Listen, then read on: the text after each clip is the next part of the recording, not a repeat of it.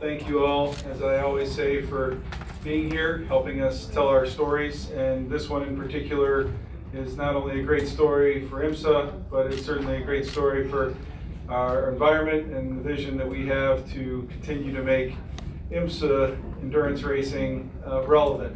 And so we're pleased that Assistant Secretary Simmons could be with us today. Thank you for making the journey.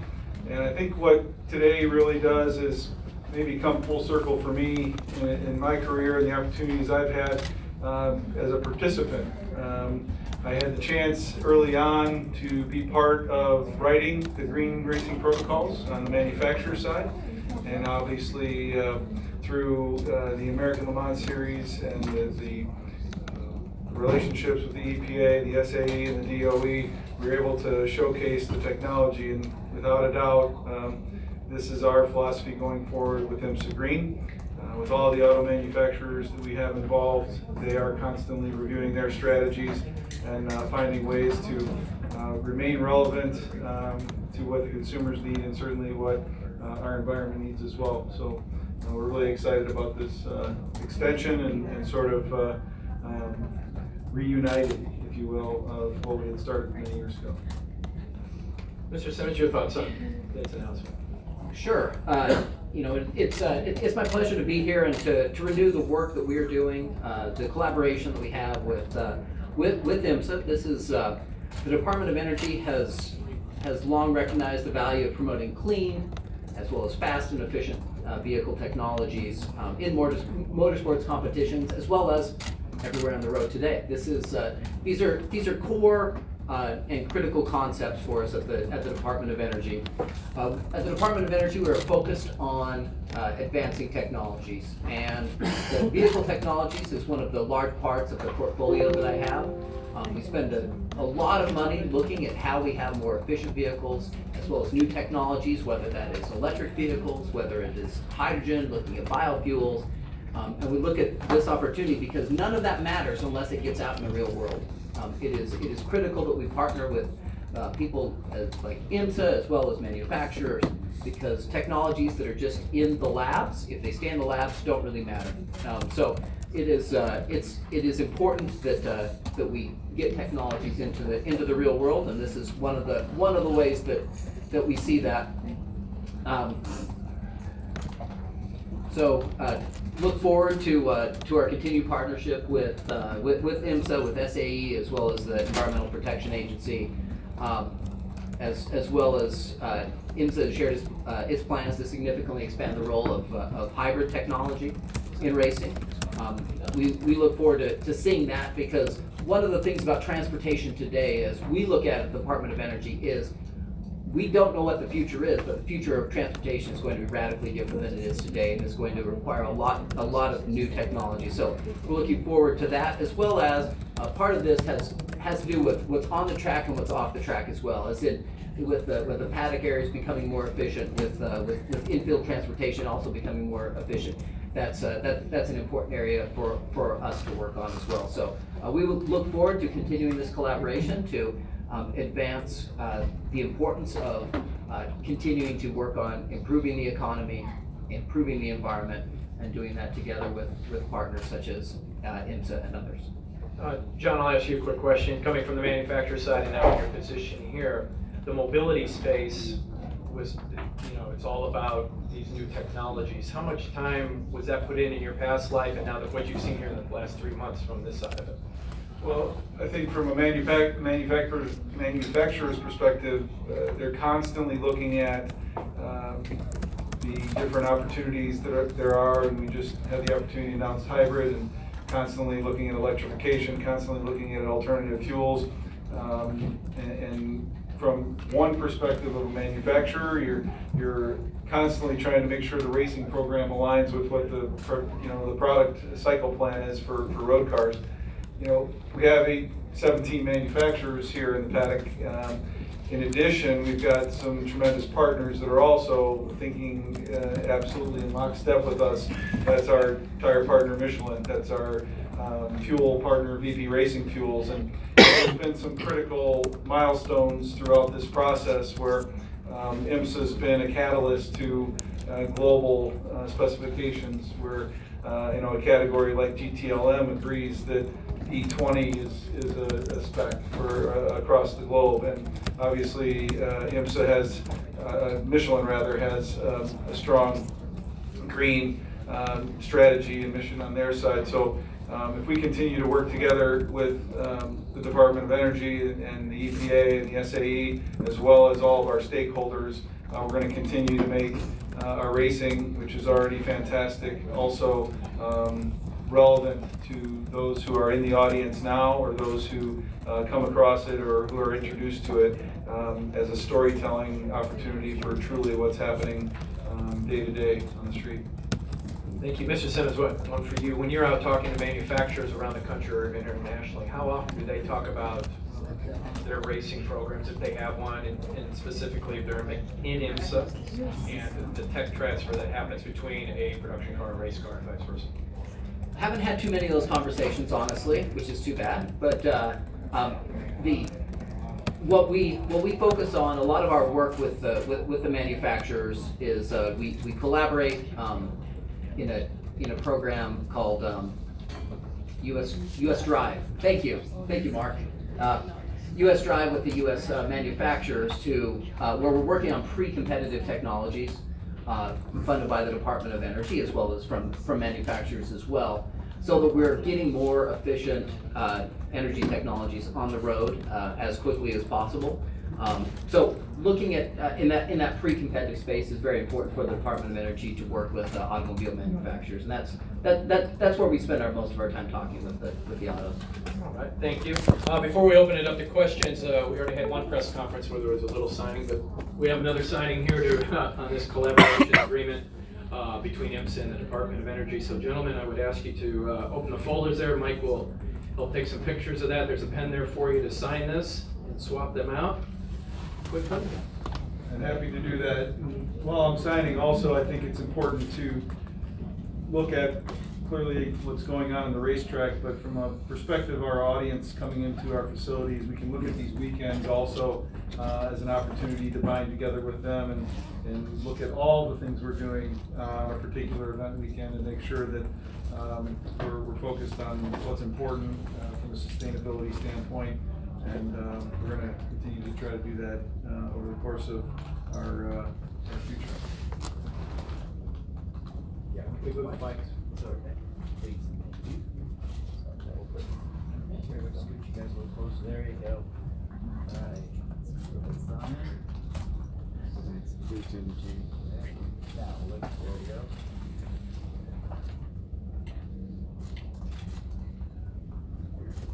Down, go ahead and take a look at me right here. There you go. Now, handshake. We're good. Awesome. Hang right over here. Awesome.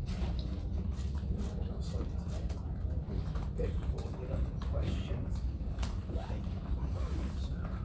All right, thank you, gentlemen. We'll open it up to questions now. If you want to raise your hand, well.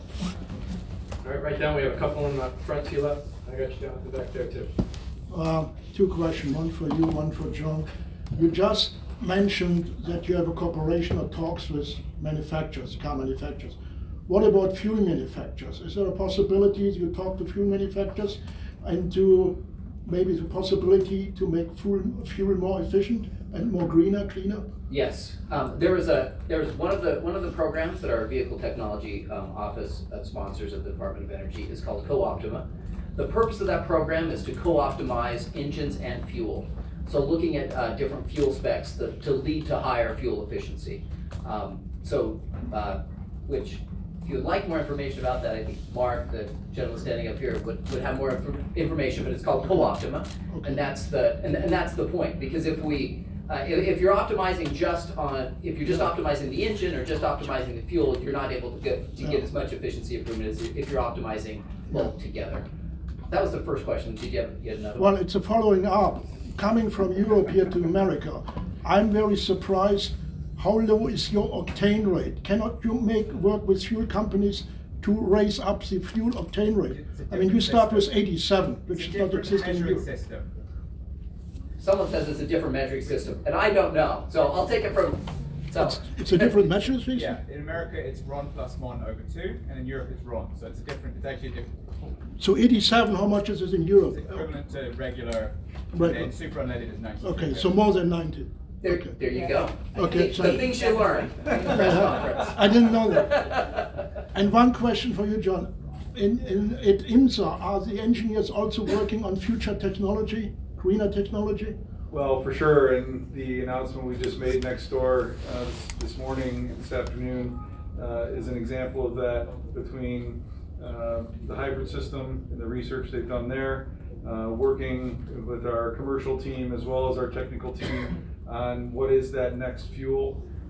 We are constantly trying to evolve our program, and with our IMSA green strategy and the green racing protocols, I would suggest that down the road, we could be one of the first racing series or the first racing series to achieve green racing cup level in the green racing protocols. And I think among my colleagues and I, that would be quite an achievement for us. And I think it's due to these types of relationships that keep us on our toes, as well as all the input from the automakers. Thank you. Right down on your left there, John. John, can I say, before I ask my question, I have to say this is my first time here at Daytona, and congratulations on the new job. And I must say the product that you guys put on here for the fans, I've just been on the grid walk with the challenge race there, and I have to say congratulations. It's far superior to what we have in the UK as well. But my question is following today's announcement, there's obviously a push for more technology and technology that's relevant to the car manufacturers who obviously fund a lot of the motorsport, but you've also got a lot of private team owners as well, guys like Wayne Taylor, people like that who are having to find the private investment to run these programs. And obviously the new technology has obviously comes at a cost in the early days. How do you balance that between the car manufacturers and the private team owners, which do make up a big percentage of most sports car paddocks? First of all, thanks for your comments about our IMSA content. We're extremely proud of it, and we're always looking for ways to continue to improve it. So thank you for that. I think as we've approached the whole DPI formula, the one that you'll see in the Rolex 24 tomorrow, it's always been about providing a platform for manufacturers to participate at the highest levels for the overall victory at a cost-effective way. Prototype racing, and we all can look through history of the expense curve and where it's gone. Our whole goal has been to keep the primary aspects of the car spec, if you will. A driver safety cell, gearbox, brakes, those types of things that could continue to be a development program that just cause the cost to escalate. So we use that same philosophy going into LMDH, working closely with the ACO. In my previous life, I had the opportunity to represent a manufacturer, and I also had an opportunity to have a team. And I always try to bring those perspectives to this new role, and constantly meet with all the individual team owners to understand the areas of concern. We've already made adjustments in our weekend schedules to limit the number of days that they're on site, to eliminate some travel days here and there, to constantly be aware of that, such that when we do show up, everyone's engaged. We can put on the best show that you pointed out that we can, but also being constantly in touch with costs. I think also a credit to our commercial team. They've continued to bring corporate partners in that help offset some of those costs. You mentioned Wayne Taylor. Konica Minolta is a terrific partner of Wayne's, and also a terrific partner of IMSA's. We wouldn't have our Konica Minolta Business Center without them. So we constantly need to be a community in this. We're all in this together, and being cognizant of the cost is certainly a directive from Mr. France to make sure that we can continue to do this from a sustainability standpoint on the budget, as well as a sustainability standpoint for fuels and the environment. Thank you. All right, we'll go to the back there, gentlemen. Do you have an idea of where the lowest hanging fruit is? I mean, is it generators of the track, or biofuels for the race cars, or better logistics? Something else? Well, I think from my standpoint, and I'll allow Secretary Simmons to answer as well. We've tried to take sort of a global approach to it, no pun intended, but we have a program through all of our logistics with Safeways and looking at the transporters that are bringing all the equipment here and finding ways through aerodynamic devices, obviously trying to find alternative fuels as well to make that aspect of going from city to city. I think 12 different events throughout the year for the WeatherTech Championship to make sure that we're doing our part in between events. Once the race cars are on track, we've got a partner like Michelin, we've got a partner like VP that continue to work with us on being one step ahead of those protocols. So it's for me, it's a whole wheel and a bunch of different spokes of it, relative to fuel, to tires, to logistics. And I would suggest Safeways is an example of low-hanging fruit, making sure that we work with Michelin on tire allotments to try to bring those down, which is also a cost factor as well as a green factor. So. Don't know about the lowest hanging fruit. What is the key from our perspective is to have a wide aperture as we look at this and let's look at all of the opportunities and really go from there. And that's the most important thing. There could be some things that we are overlooking today that have some real potential to increase efficiency, to lower cost. So let's. Yeah. Go ahead, John. Can I ask a follow-up? Have you given any thought to having an EV support race, on the calendar? Formula E is doing a good job where it goes to show people that EVs can be fun and exciting to drive. And one leg race series for Chevy Bolts or something supporting him, so I'd watch that. Our technical team continues to look at opportunities in this space. It's no secret. We have a relationship with the TCR folks, and they have set forth on a strategy for eTCR. We've looked at opportunities with things like e-prototype. I think throughout the season we have received interest from manufacturers that have electric road-going vehicles that are manufacturers of manufacturer partners of IMSA, and with the interest of potentially looking at a safety car. So we've got to take some steps. To the point about budgets, it's about making sure we can live within our means in those areas. But those would be the three primary areas right now that are on the radar.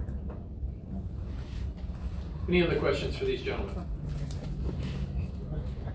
One more. Has there been the first announcement was at Detroit last year? Has there been anything that's happened since then?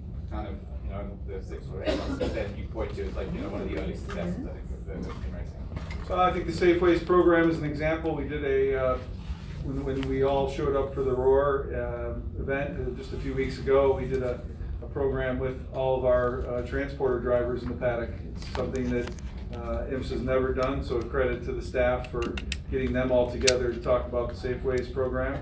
We had one of our trucks out there, and that's going to be highlighted in an upcoming newsletter. And I think this would be another milestone today to re-engage and look at ways that we can use the resources in terms of testing and the smarts and the brains of the organizations that we're aligned with, the DOE, EPA, and SAE, to try to make sure that we're sticking with a strategy on fuels and electrification and propulsion that aligns with the industry and the government agencies as well as our manufacturers.